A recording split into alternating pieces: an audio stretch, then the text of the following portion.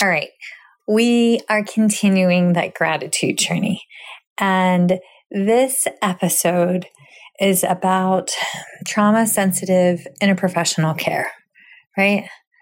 So I feel compelled to talk about being grateful for those that support us in our moments of trauma. Most people know my story, but if you don't, then I am a survivor of domestic abuse. And that is very difficult to talk about and to talk about openly and honestly. And I am grateful that during my darkest hours, when I was trying to survive this 13, 14, 15 years ago, I am grateful for the women who mentored me and pulled me through it so that I could get out to the other side. They know who they are. And I'm also grateful for my faith to get through that because, y'all, we can be #SLPs of faith and still be professionals because it's part of our identity and who we are. So thank you to everyone who supported me when I was in my trauma. And y'all, if you were in it, get out. There is peace and joy in the journey. And oh my goodness, you're going to have some positive stories to tell. So I hope you enjoy this episode with Erin and Kim.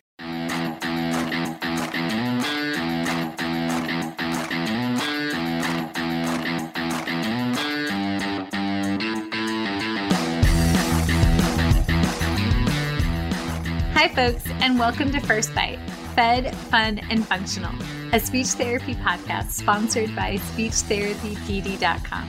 I am your host on this nerd venture, Michelle Dawson, MS, CCC, SLP, CLC, the All Things Peds SLP. I am a colleague in the trenches of home health early intervention right there with you. I run my own private practice, Heartwood Speech Therapy, here in Coletown, South Carolina. And I guest lecture nationwide on best practices for early intervention for the medically complex and fragile child. First Bite's mission is short and sweet, to bring light, hope, knowledge, and joy to the pediatric clinician, parent, or advocate. By way of a nerdy conversation, so there's plenty of laughter too. In this podcast, we cover everything from AAC to breastfeeding, ethics on how to run a private practice, pediatric dysphagia to clinical supervision, and all other topics in the world of pediatric speech pathology. Our goal is to bring evidence-based practice straight to you by interviewing subject matter experts. To break down the communication barriers so that we can access the knowledge of their fields. Or, as a close friend says, to build the bridge. By bringing other professionals and experts in our field together, we hope to spark advocacy, joy, and passion for continuing to grow and advance care for our little ones. Every fourth episode, I join in. I'm Erin Forward, MSP, CCC, SLP, the Yankee by way of Rochester, New York transplant who actually inspired this journey. I bring a different perspective, that of a newish clinician with experience in early intervention, pediatric acute care, and nonprofit pediatric outpatient settings. So sit back, relax, and watch out for all our squirrels and enjoy this geeky gig brought to you by SpeechTherapyPD.com.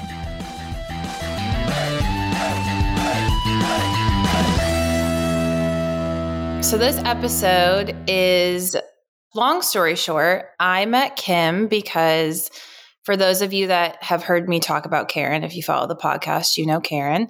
She reached out to Kim and her husband, Bob, about Kim coming to do a course with Advanced Therapy Solutions where Karen works.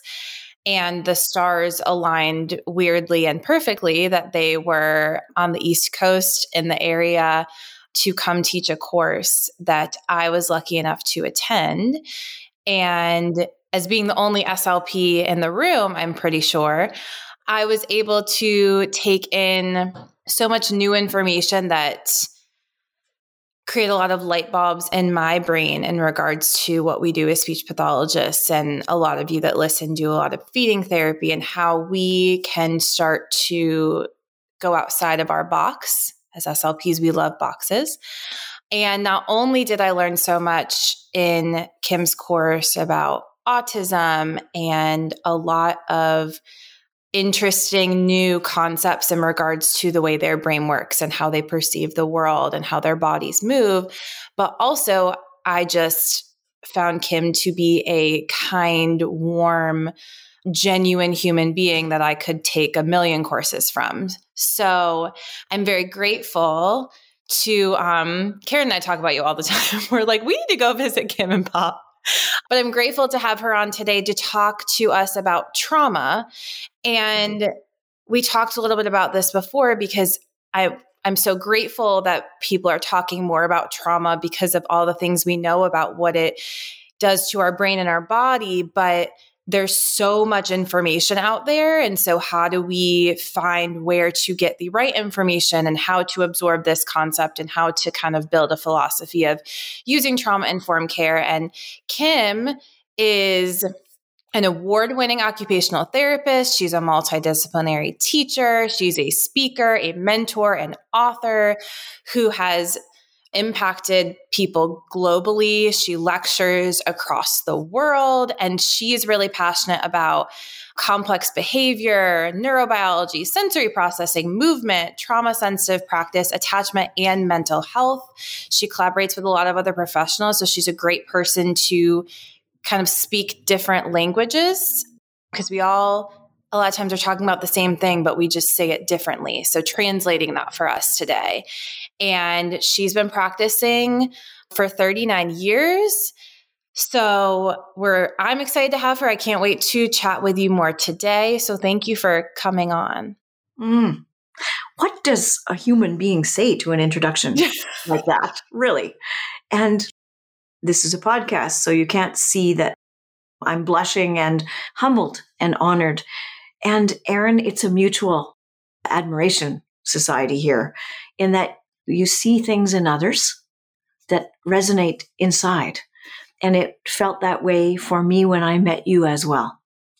This feeling of connectedness and blessedness to know you. So this is like having a cup of coffee at Starbucks, this particular experience. I got my coffee because we had to submit ASHA proposals this week, and I am a perfectionist procrastinator who finished everything last minute, so I've needed some coffee. Right on. Here we go. Mm-hmm. Well, I know I talked a lot about me meeting you and your background, but tell us a little bit. Michelle and I always like to start with your story, how you got to studying all of these things that you did and what your passions are. Whew, that's such a big question. I feel that, yeah. Cliff notes. A big question of actual faith, really. I wanted to be an occupational therapist since I was 9. And who does that, right? Who knows at 9 years old that they want to be something as obscure as an OT? I had a lot of exposure to individuals with unique needs very early on in my life and had the opportunity to meet an OT. And I thought what she did to make things possible for children was magical. And that was it. It was this sense of knowing that that is where I wanted to go. When I was in university, I had a professor. I went to university in the province of Manitoba in Canada. And my professor was versed in sensory integration. And that was cutting edge new thinking in that era. And she had a granddaughter with a learning disability. And in my first year of OT school, she said, "Kim, will you come and treat my granddaughter?" And I was humbled and stunned at this offering. And really what it was for me was an introduction and a mentorship to what sensory integrative therapy might look like. Upon my graduation, I had the opportunity to study at the Ayers Clinic just before the passing of Dr. Ayers. And Dr. Ayers, in some conversation while I was sitting on the mat in the Ayers Clinic, she looked at me and said, "Kim, you need to go study movement, about the body. And I thought, that's a really interesting thing to say. Anything you tell me to do, I'm going to do. Right? It's that feeling of, okay, I'll do that. And I never questioned why she said that to me, what she was intending or thinking. I just took that as a sign of this is what needs to happen next for me. So I said to her, well, what does that mean? And where should I do that? And she said, I think that neurodevelopmental treatment, the Bow Baths, is what you need to find out as your next step in your learning. Promptly that occurred. So even in it was my second year out, I went on my very first NDT course and fell in love with the work of movement and the body, and started to see right there, 25 years old, the integration of sensation and movement, and how the body holistically is not a separate. It's impossible to create any separation between the systems of integration in function, whatever that function is. And this started the journey of, well, the next stone will appear as you are ready to be curious and continue to learn. And so my journey of learning has taken me on a wild ride of many, many different masters in a wide variety of dimensions that I would never have been able to mentally create as a intention.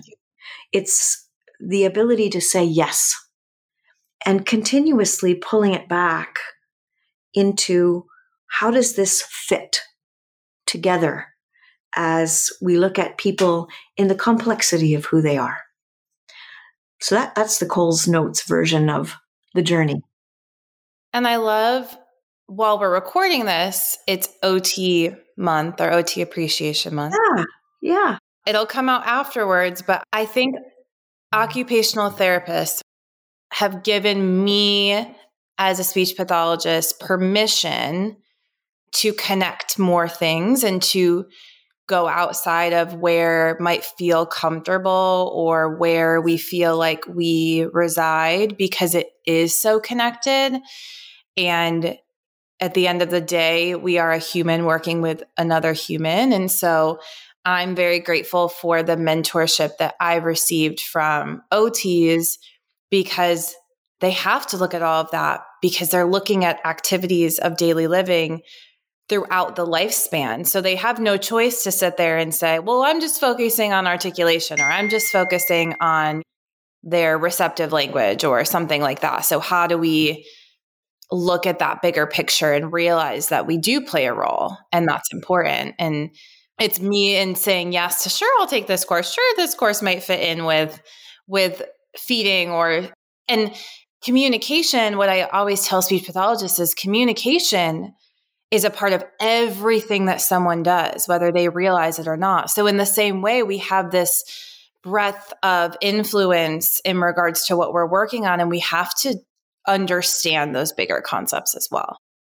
I have an additional little tiny secret. It's not such a secret, but my sister is a speech path. Oh, yeah, I forgot about that. Mm-hmm. And so the conversations at Sunday dinner were often very integrated.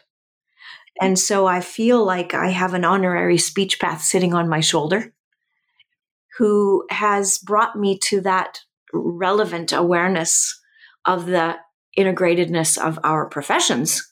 Right. From very early on in the path of serving children with diverse needs. Right.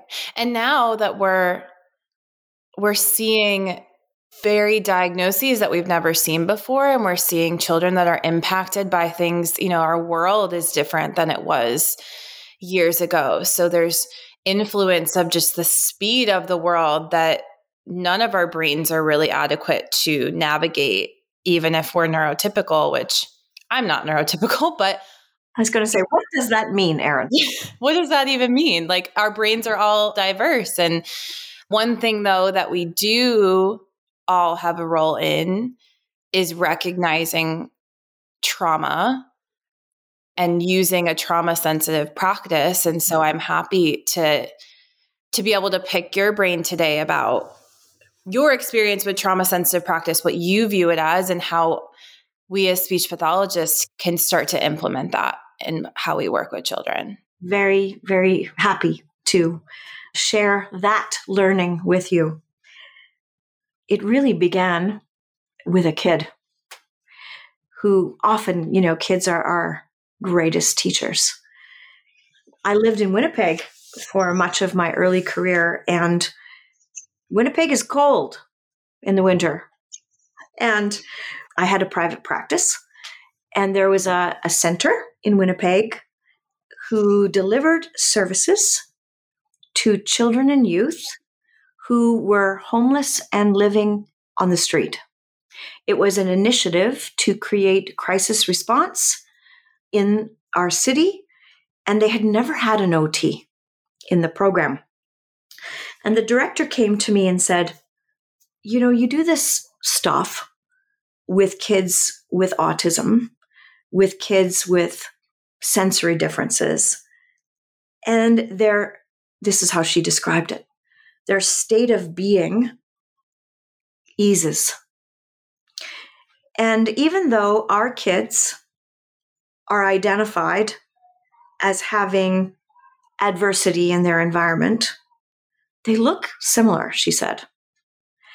And I remember being very afraid because I thought, this is way outside my wheelhouse.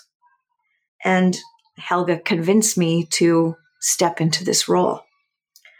This one particular child had been born to a mom that was crystal meth addicted, and she overdosed when he was 3 months of age. And his 3 caregivers were an 8-year-old, an 11-year-old, and a 13-year-old. And they lived homeless in Winnipeg on the street for 8 years, unknown to the system. It's hard to imagine that is even possible in our first world environment, but it happened. And so this young man survived in significant adverse conditions in his early development. At the age of 8, he was caught on the CCTV camera at a 7-Eleven stealing a chocolate bar, and he was brought into care. And care in the system of the program that I was working in.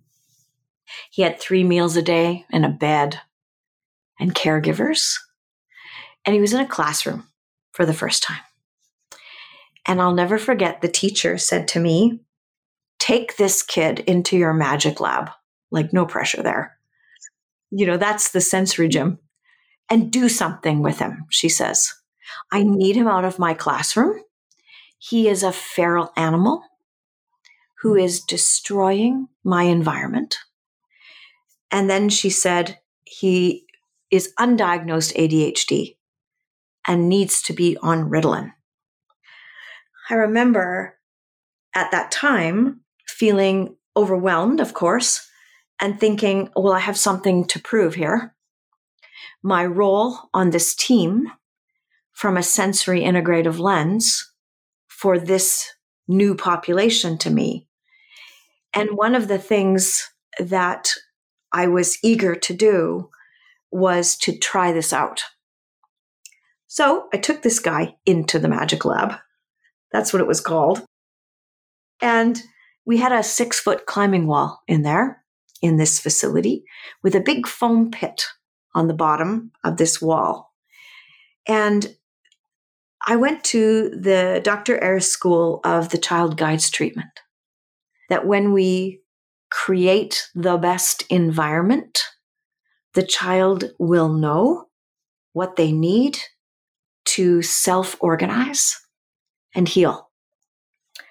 So my orientation in that era was to look at the environment and track the behavior to see if there were any shifts in state organization. So this guy, he would climb and crash and climb and crash. And when he would fall into the foam pit, he would fall face first without even putting out his hands to stop himself from falling. And I remember my wide eyes watching him thinking, wow, you are so intense. I also thought at the time, you must be so intense because you grew up in such intensity. Having that thought that this was in fact an adaptive response, his way of being. 20 minutes into this session, he is dripping wet with perspiration and lying on the mat with his hands behind his head. And he looks present and contemplative and organized. And I'm so proud of myself, as if I have done anything at all, believing that this session was highly successful. And he left my session and went back upstairs to the room where he lived and tried to hang himself.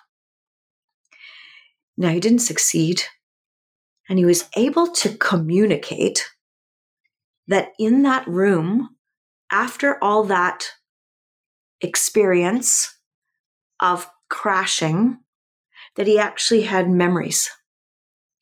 That in that state of all that, how I would explain it, embodiment, he was able to connect to himself and to his experience. And what he found in there was a legacy of danger and trauma that he wasn't ready, able to manage, and it flooded his system. This was a switch that absolutely lit up my brain, both with fear at the time, but also a whole new lens of wondering about how trauma can look the same as other diagnoses. That what we see can come from different places. If I were to go back and do that session again, which I've replayed it in my mind 1,000,000 times, I would have had more relationship.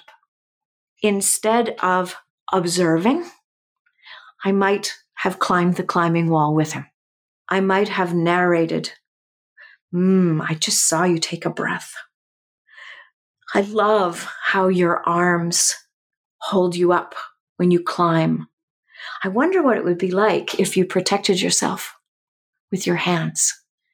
I would have, given what I know now, added psychotherapeutic meaning making to the experience to start to resource him with connection to his body rather than smash into the body. And I might have spent 5 minutes there instead of 20 minutes. So it was a profound awareness of the power of sensory for me in connection. And that would have been the best language that I could have put to it at the time. And only now do I realize that was the beginning of understanding the impact of early developmental trauma. And remember, I said he also had prenatal exposure. So it's also a neurodiverse, complex brain in there, and how that interfaces with the environment. So that's the beginning of how I started to think about this topic that we are talking about. I remember I heard you telling that story because Dylan played it for me. Him and I started our own little book club because I had asked him all these questions, and he kind of took me under his wing and was like, we're going to start talking about this. And we had a patient who had she would run around the clinic and she would grab people's glasses and grab them and then laugh. And at first you see that reaction, you're like, she knows she's being bad. And then you learn she's trying to connect. And this is a way that she knows how to connect. And I remember one day got her very regulated and she just flipped a switch and grabbed at him. And I was confused because it felt like it happened so quickly. And we listened to your video and he was like, sometimes when you get a child to that place, those memories come back. And I thought that was so interesting. And what I loved, feeding was one of my first loves because I loved how it integrates so many body systems and you have to dive deeper. And the more I've learned about sensory and trauma, sensory is neuro. And trauma impacts your neurology as well. And so you have to dive so deep in that area as well. And you just keep pulling back these layers. The tricky part is that you can't stay in your box fully or because like you said, it is so connected. And so there's always more to learn from it. But it wasn't until I started to collaborate with the more body-brained colleagues that I work with to see, and Karen and I talk so much about embodied cognition when we're working on language and that development. But if you're working on language and communication and you want to embody that, a memory, and a child has trauma, then if you're starting to embody an experience that brings them back to something that is more triggering for something they've been through, you have to recognize that as well, because that can impact your sessions. You said something very important there that I want to add in a thought to. It's this idea that many of us have that regulation is calm. Regulation is actually connection to what is that I'm experiencing. And we have mixed this up, that when a child is regulated, which to me is a physiological state, that when they are regulated, that everything is going to be of ease. When you are regulated, you're actually more connected and available to what is there. I am having the experience right now of supporting families and soldiers in the Ukraine. Sometimes I find myself having conversations on this screen with people living in makeshift bomb shelters. And so they're actively living in conditions of danger, and they have regulation at the same time. That this is not a condition of I am relaxed. It's a condition of connection and presence. And so in that bomb shelter, some moments there's fear, some moments there's laughter. It's the oddest experience to be present in something that is so surreal and see people making music, playing chess, laughing, reading books, and weeping at the same time. And it's this moment by moment fluidity of arousal that allows me to meet the demands of the environment that I'm in. And that is what regulation is. And it invites us to meet it back. That when a child grabs at your glasses or at our hair, the curiosity of a trauma-sensitive lens invites us into understanding what the communication is.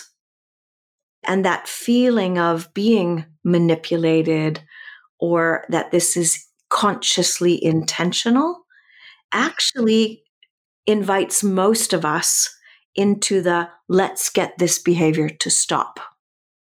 And if we can pause there in curiosity, then there's opportunity for connecting to the emotion that sits underneath the behavior that is the communication. And so if I think about communication and emotionality and physiology of regulation, they are one stream. Hence, it's not about managing behavior. It's about appreciating its intent. It's about connecting to it and allowing the child to feel felt in what it is they are communicating to us.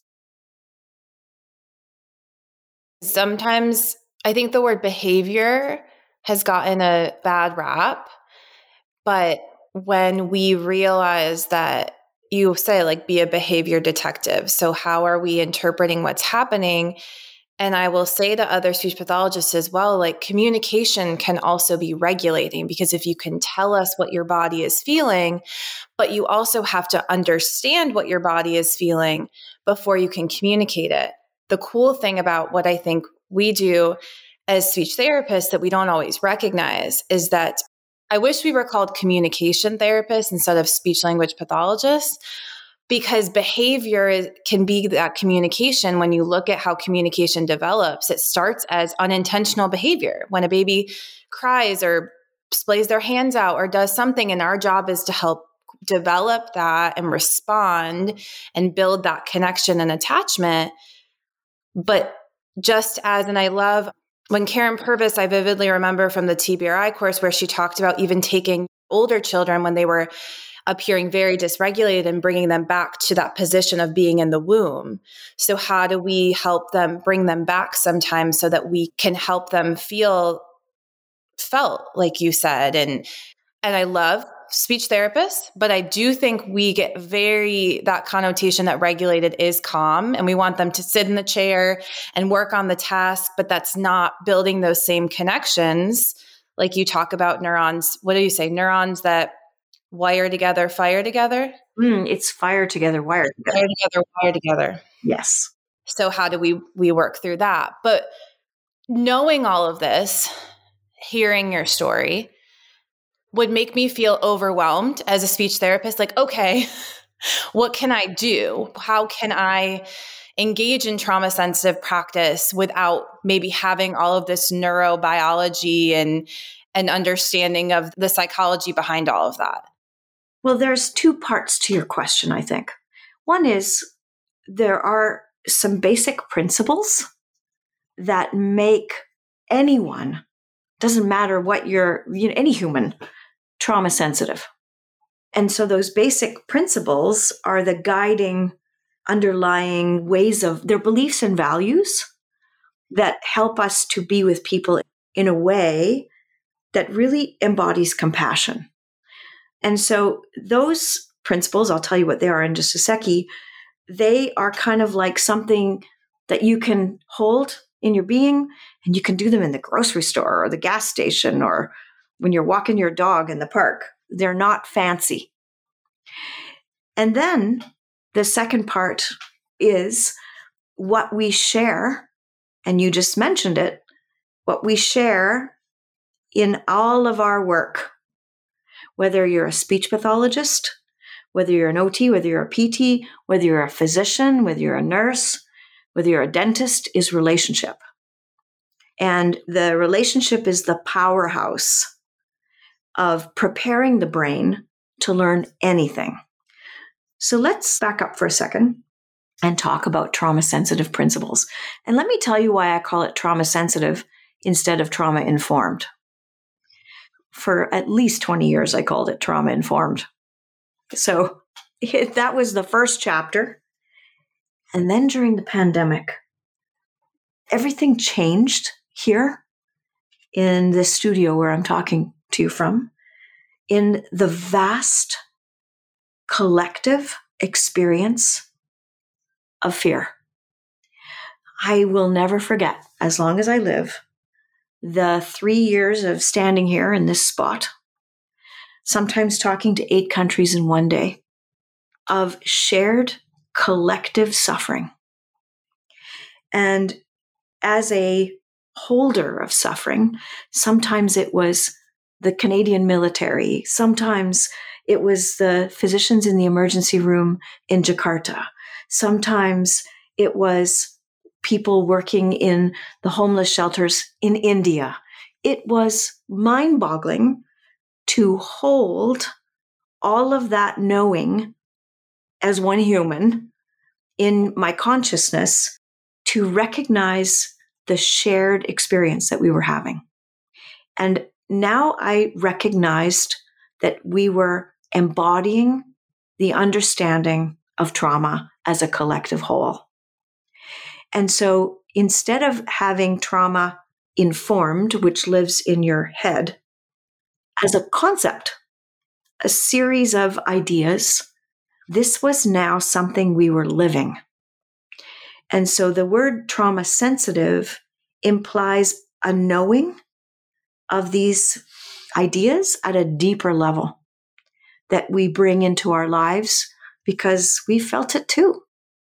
And that's where that language became a conscious shift, because I knew that when I was having these conversations with people like you, that the feeling was felt and that wasn't just some learning that they were taking in as information. So trauma sensitive living, the very first principle is to be curious. That this takes a pause to slow down because each and every one of us is designed to judge.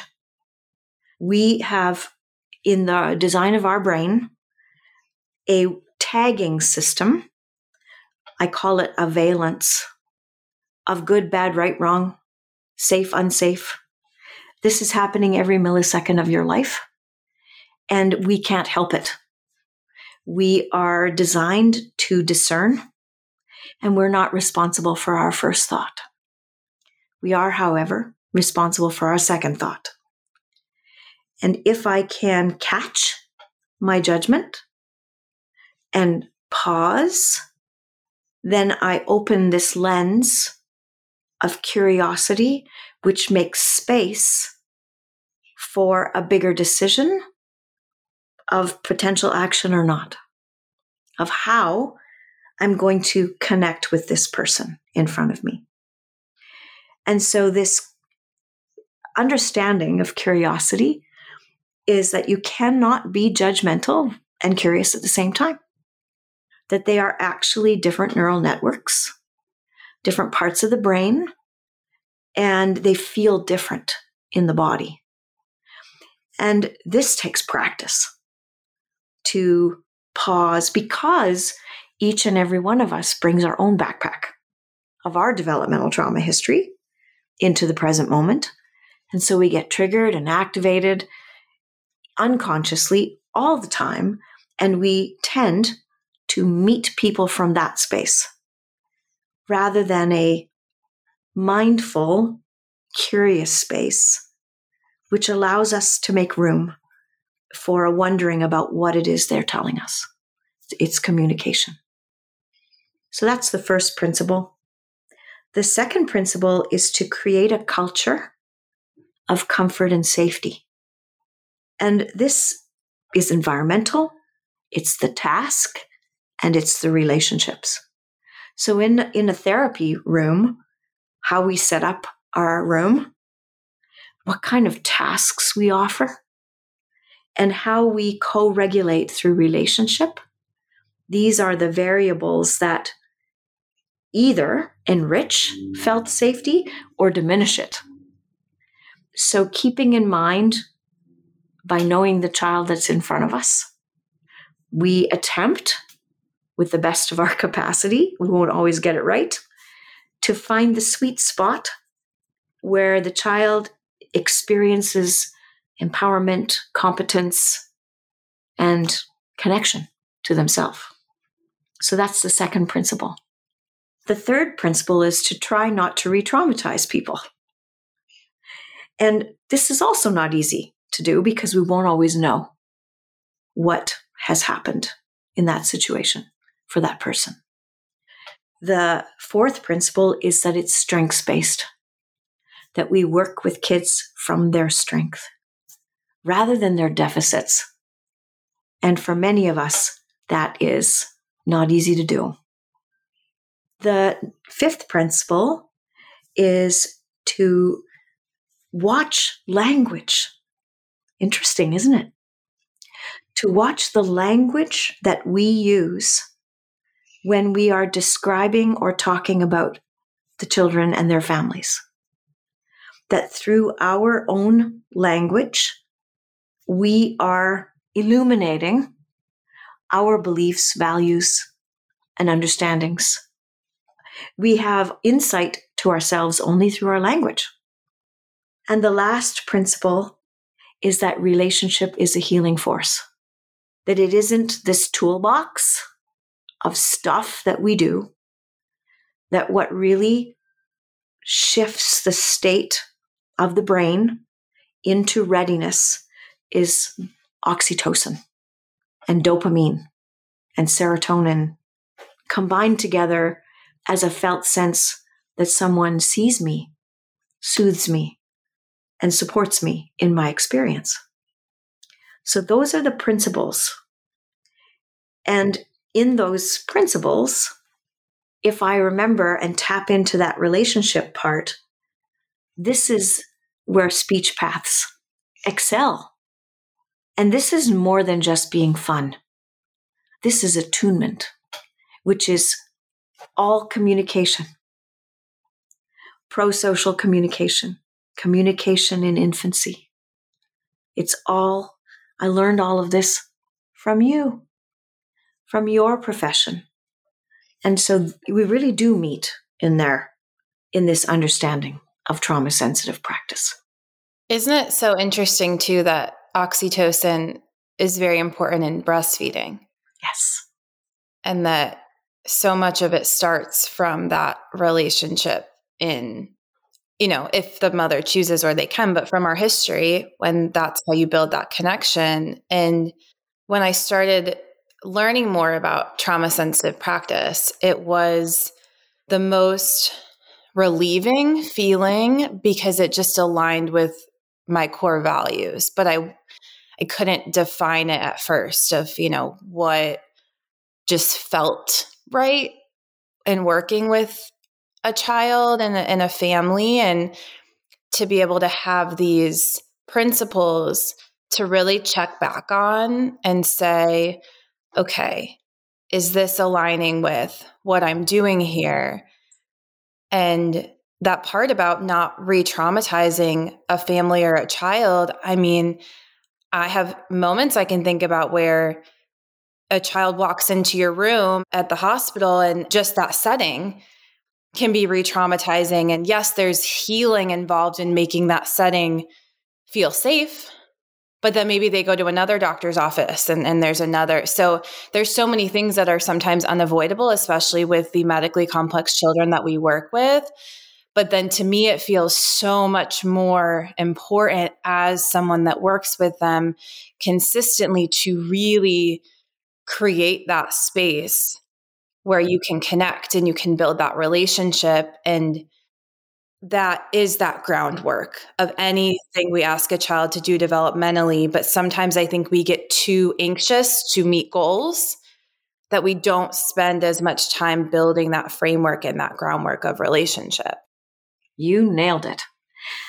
I have an inspiring little thought connected to what you've just said. And that's that in our amygdala, which is the structure in our brain designed to contribute to the creation of our emotional experiences, 1/3 of that structure is designed to track nonverbal communication, facial expressions, body language, intonation of human voice. We also could say that that's true of the vagal nerve. But the amygdala itself has receptor sites in this location that detects nonverbals of oxytocin. And what we know is that cues of safety can override experiences that we perceive as threat. And this is so critical, especially in the hospital, where if I'm having a potentially terrifying experience, if there is simultaneous kindness, compassion, care, feelings of love, this gets wired together. And that can reorganize history and also prevent future logging in to memory the intensity of the things that many hospital experiences can't avoid. Just think about, some of the invasive procedures that our kids have to endure. And when that is met with these experiences that I am with you, it minimizes the activation of the adrenaline through the oxytocin pathway. And so this means to me, it's never about what you do, but how you do it. OTs have taught me what subtle things can make such a difference, like a handhold or getting on a child's level, or really, and I didn't recognize I did it as much as I do until a mom pointed it out. Anytime I recognize, if I'm in a session, a child is going for something that maybe is unsafe or is communicating something, I will always, always, always tell them, I hear you. I recognize, always acknowledge any form of communication that they're giving me, especially from a trauma sensitive perspective. I think as speech pathologists, we really have to honor, this does not mean a child gets everything that they want. Boundaries are important. Learning safety is very important. But showing a child you hear their communication is really important for their body autonomy, for understanding that their communication has power, and for creating a space where they can advocate for themselves. Because we know that the children that we work with that have medical complexities or have cognitive difficulties, or any child that needs our support, is at a higher risk for other trauma as well, because that's just unfortunately things that happen. And so the more we can show them that their communication, their behaviors, their words have power, the more they recognize that in themselves and feel like they have more control, which is really important as well in order to be trauma sensitive. There's one other really important thing I want to add here about language. Language is impossible to separate out from psychological wellness. I would love for everyone to just take a moment and hear that again. Yeah.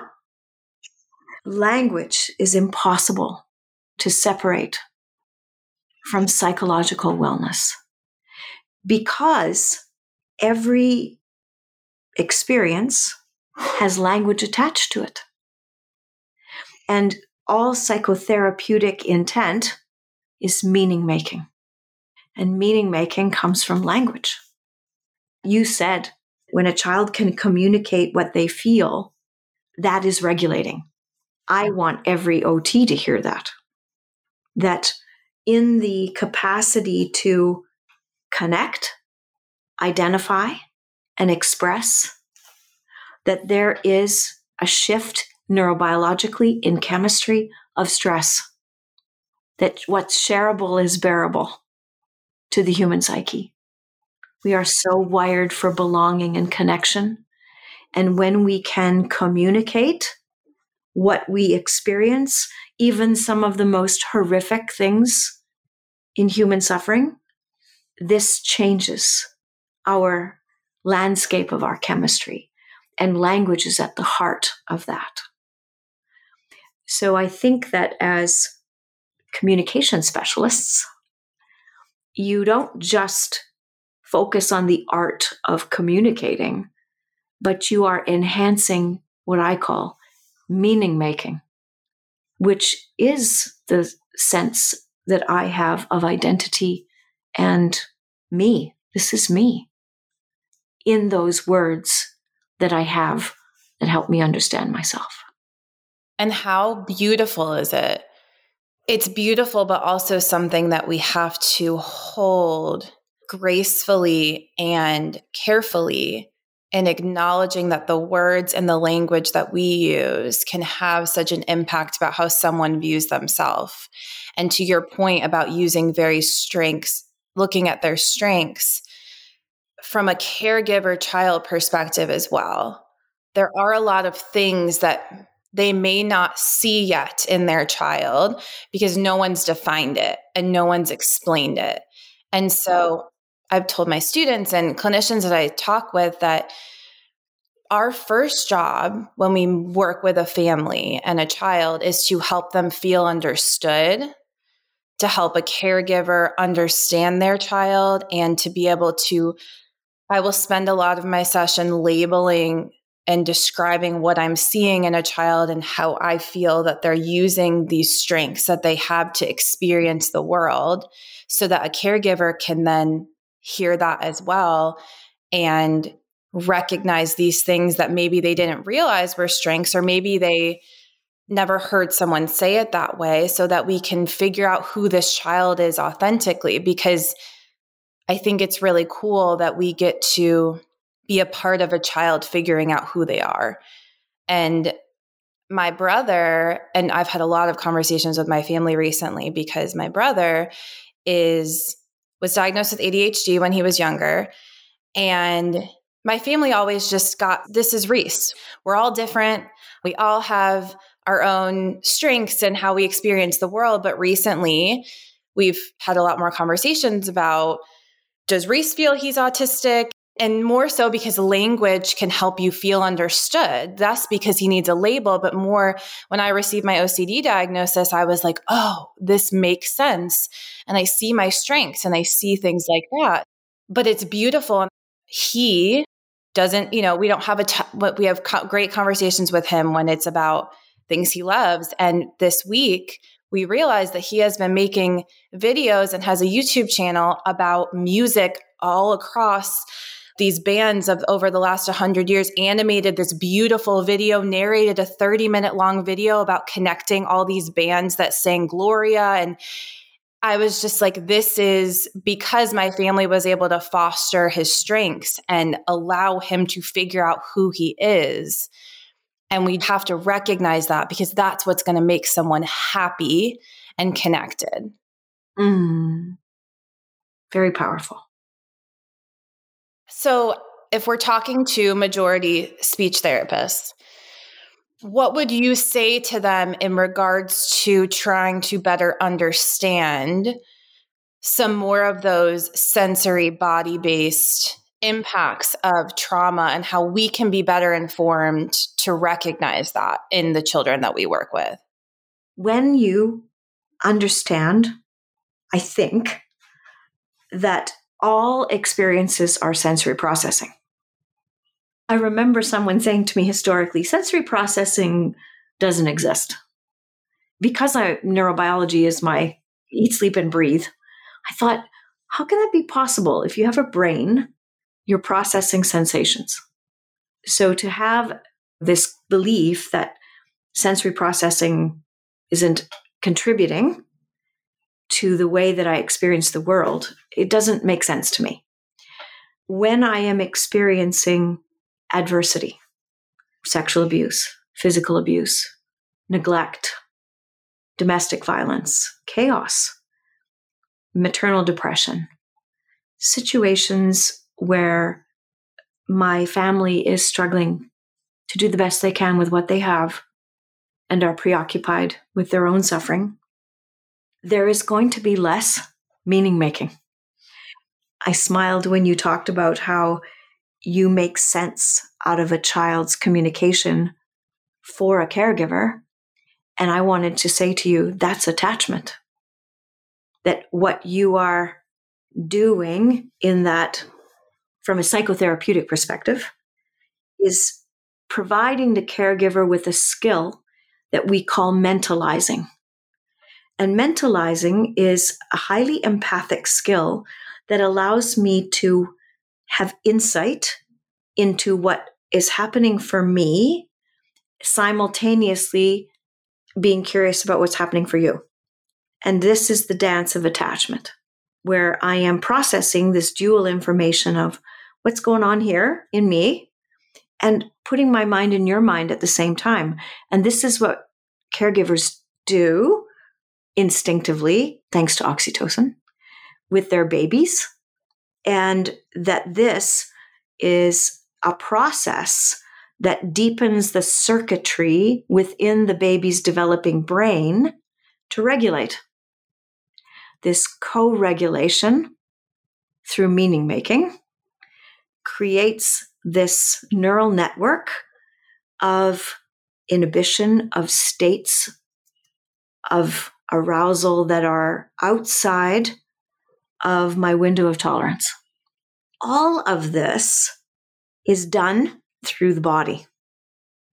So let's walk through that for a second. A baby cries, and we stand over the baby they're in their crib, and we go, "Oh." Our voice has prosody, and it mimics state. Oh, I imagine that prosody as a dialing down. It starts up high in intonation and it moves down. And that cue alone has a ripple effect on the neurochemistry in the sensory systems of audition, of shifting how I experience sound in meaning in my body of safety. That's one example. Can I ask you a really quick question with that? Yes. So when you think about that happens early, we're using that tone with the children that we work with, or with babies with their caregiver.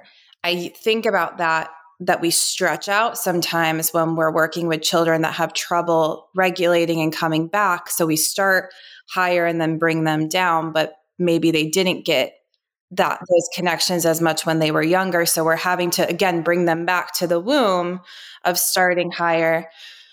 Interesting. You're replicating typical development, really. Okay, sorry. I just had No, that's a great aha.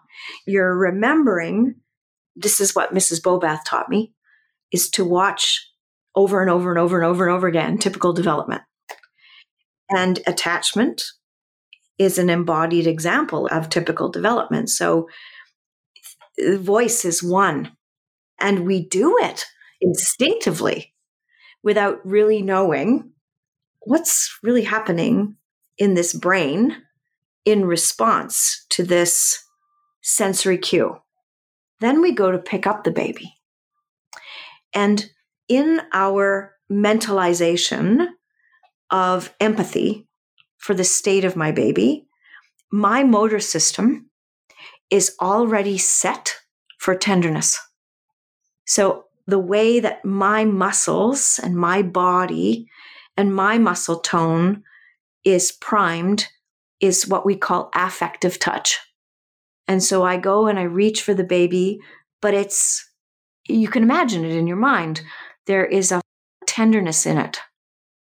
And the baby feels that through their skin into the depths of their tissue as that warm hug of safety in the quality of the touch that is connected to my state of emotion in my body, communicating through my hands into the body of the baby.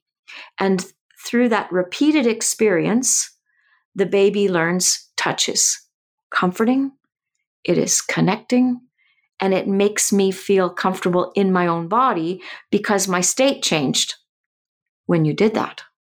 So the touch system comes in there. Now, I want you to simultaneously imagine what happens when this doesn't work. When a caregiver is anxious, when a caregiver is angry, when a caregiver is preoccupied, that state of embodiment of intent is different in the touch that is generated by the adult. And that's the baby's experience. So their whole registration system is different around what that touch is communicating to them. Then what do? We bring the baby close to our body, and they feel our heart rate through their entire being. It's like a rhythm that resonates through their bones. And that's vestibular.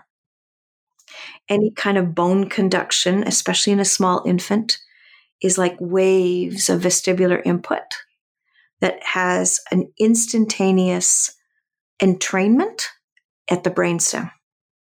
And then we rock the baby, and it's rhythmical. And not only are we soothing the baby, but we're soothing ourselves at the same time, because their cry usually irritates us as well. So there's this dance of co-regulation that is all sensory, that can be different if my state of being is different. If I'm agitated, and imagine how this plays out in feeding, right? Imagine how this plays out in feeding. So the sensory systems are the places where safety gets coded, and the sensory systems are the places where danger gets coded. So it's hard to separate that out from communication, because communication that is through nonverbal body is all sensory. And then words are scaffolded on top of that.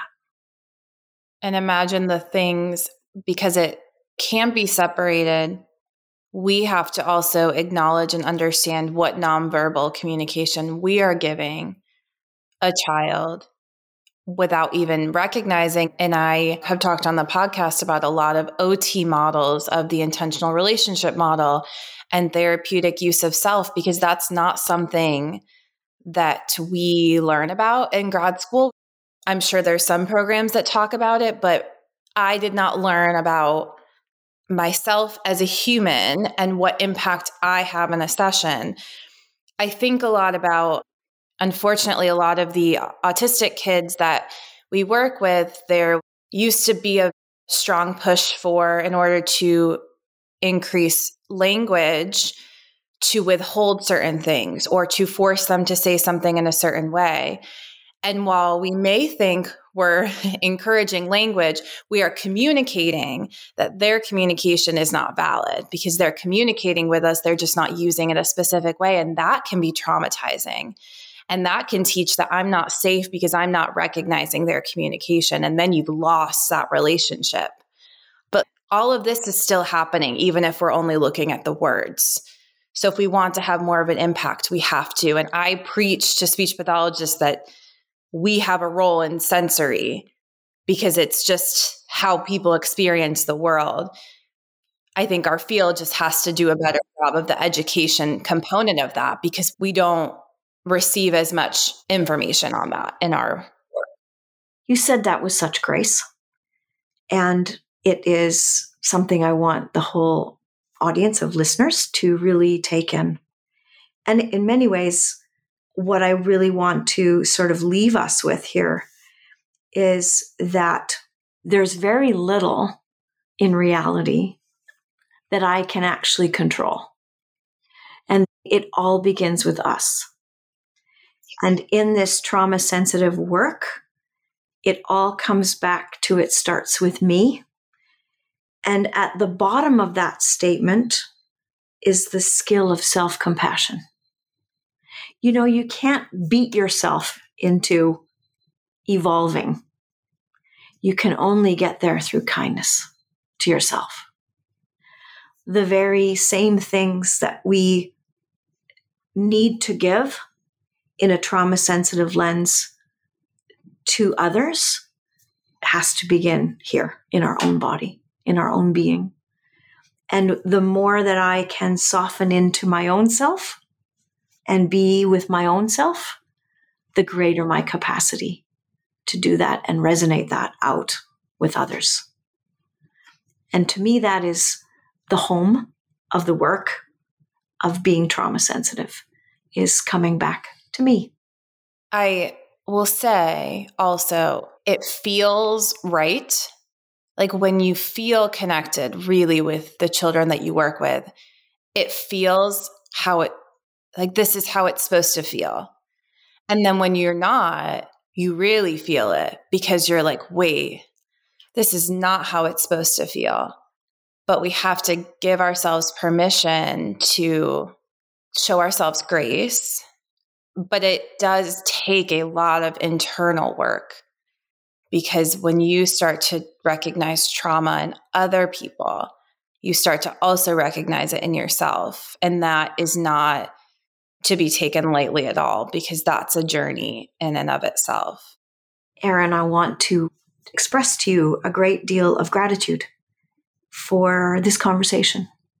And I am always humbled that through the sharing of ideas and thoughts and words, that there is some kind of impact, a ripple of impact into people's being when we come from that place of authentic passion and connection. And I really feel like we got there together today. So thank you so much for this experience with you. Thank you. I'm very grateful for meeting you and continuing to learn from you and being able to, like you said, have conversations with people that are very like-minded, because it just fills my cup. And I'll probably have to listen back to this a couple of times just to process everything and feel it. Because sometimes certain words and certain conversations, you're like, okay, I really just need to feel this in my body. So I'm very grateful that you took the time to come on today, because I know you are very busy and it means a lot to be able to have our audience hear from you also. Feeding Matters guides system-wide changes by uniting caregivers, professionals, and community partners under the Pediatric Feeding Disorder Alliance. So what is this alliance? The Alliance is an open access collaborative community focused on achieving strategic goals within 3 focus areas: education, advocacy, and research. So who is the Alliance? It's you. The Alliance is open to any person passionate about improving care for children with a pediatric feeding disorder. To date, 187 professionals, caregivers, and partners have joined the Alliance. You can join today by visiting the Feeding Matters website at www.feedingmatters.org. Click on PFD Alliance tab and sign up today. Change is possible when we work together. That's a wrap, folks. Once again, thank you for listening to First Bite, fed, fun, and functional. I'm your humble but yet sassy host, Michelle Dawson, the All Things Peds SLP. This podcast is part of a course offered for continuing education through speechtherapypd.com. Please check out the website if you'd like to learn more about CEU opportunities for this episode, as well as the ones that are archived. And as always, remember, feed your mind, feed your soul, be kind, and feed those babies.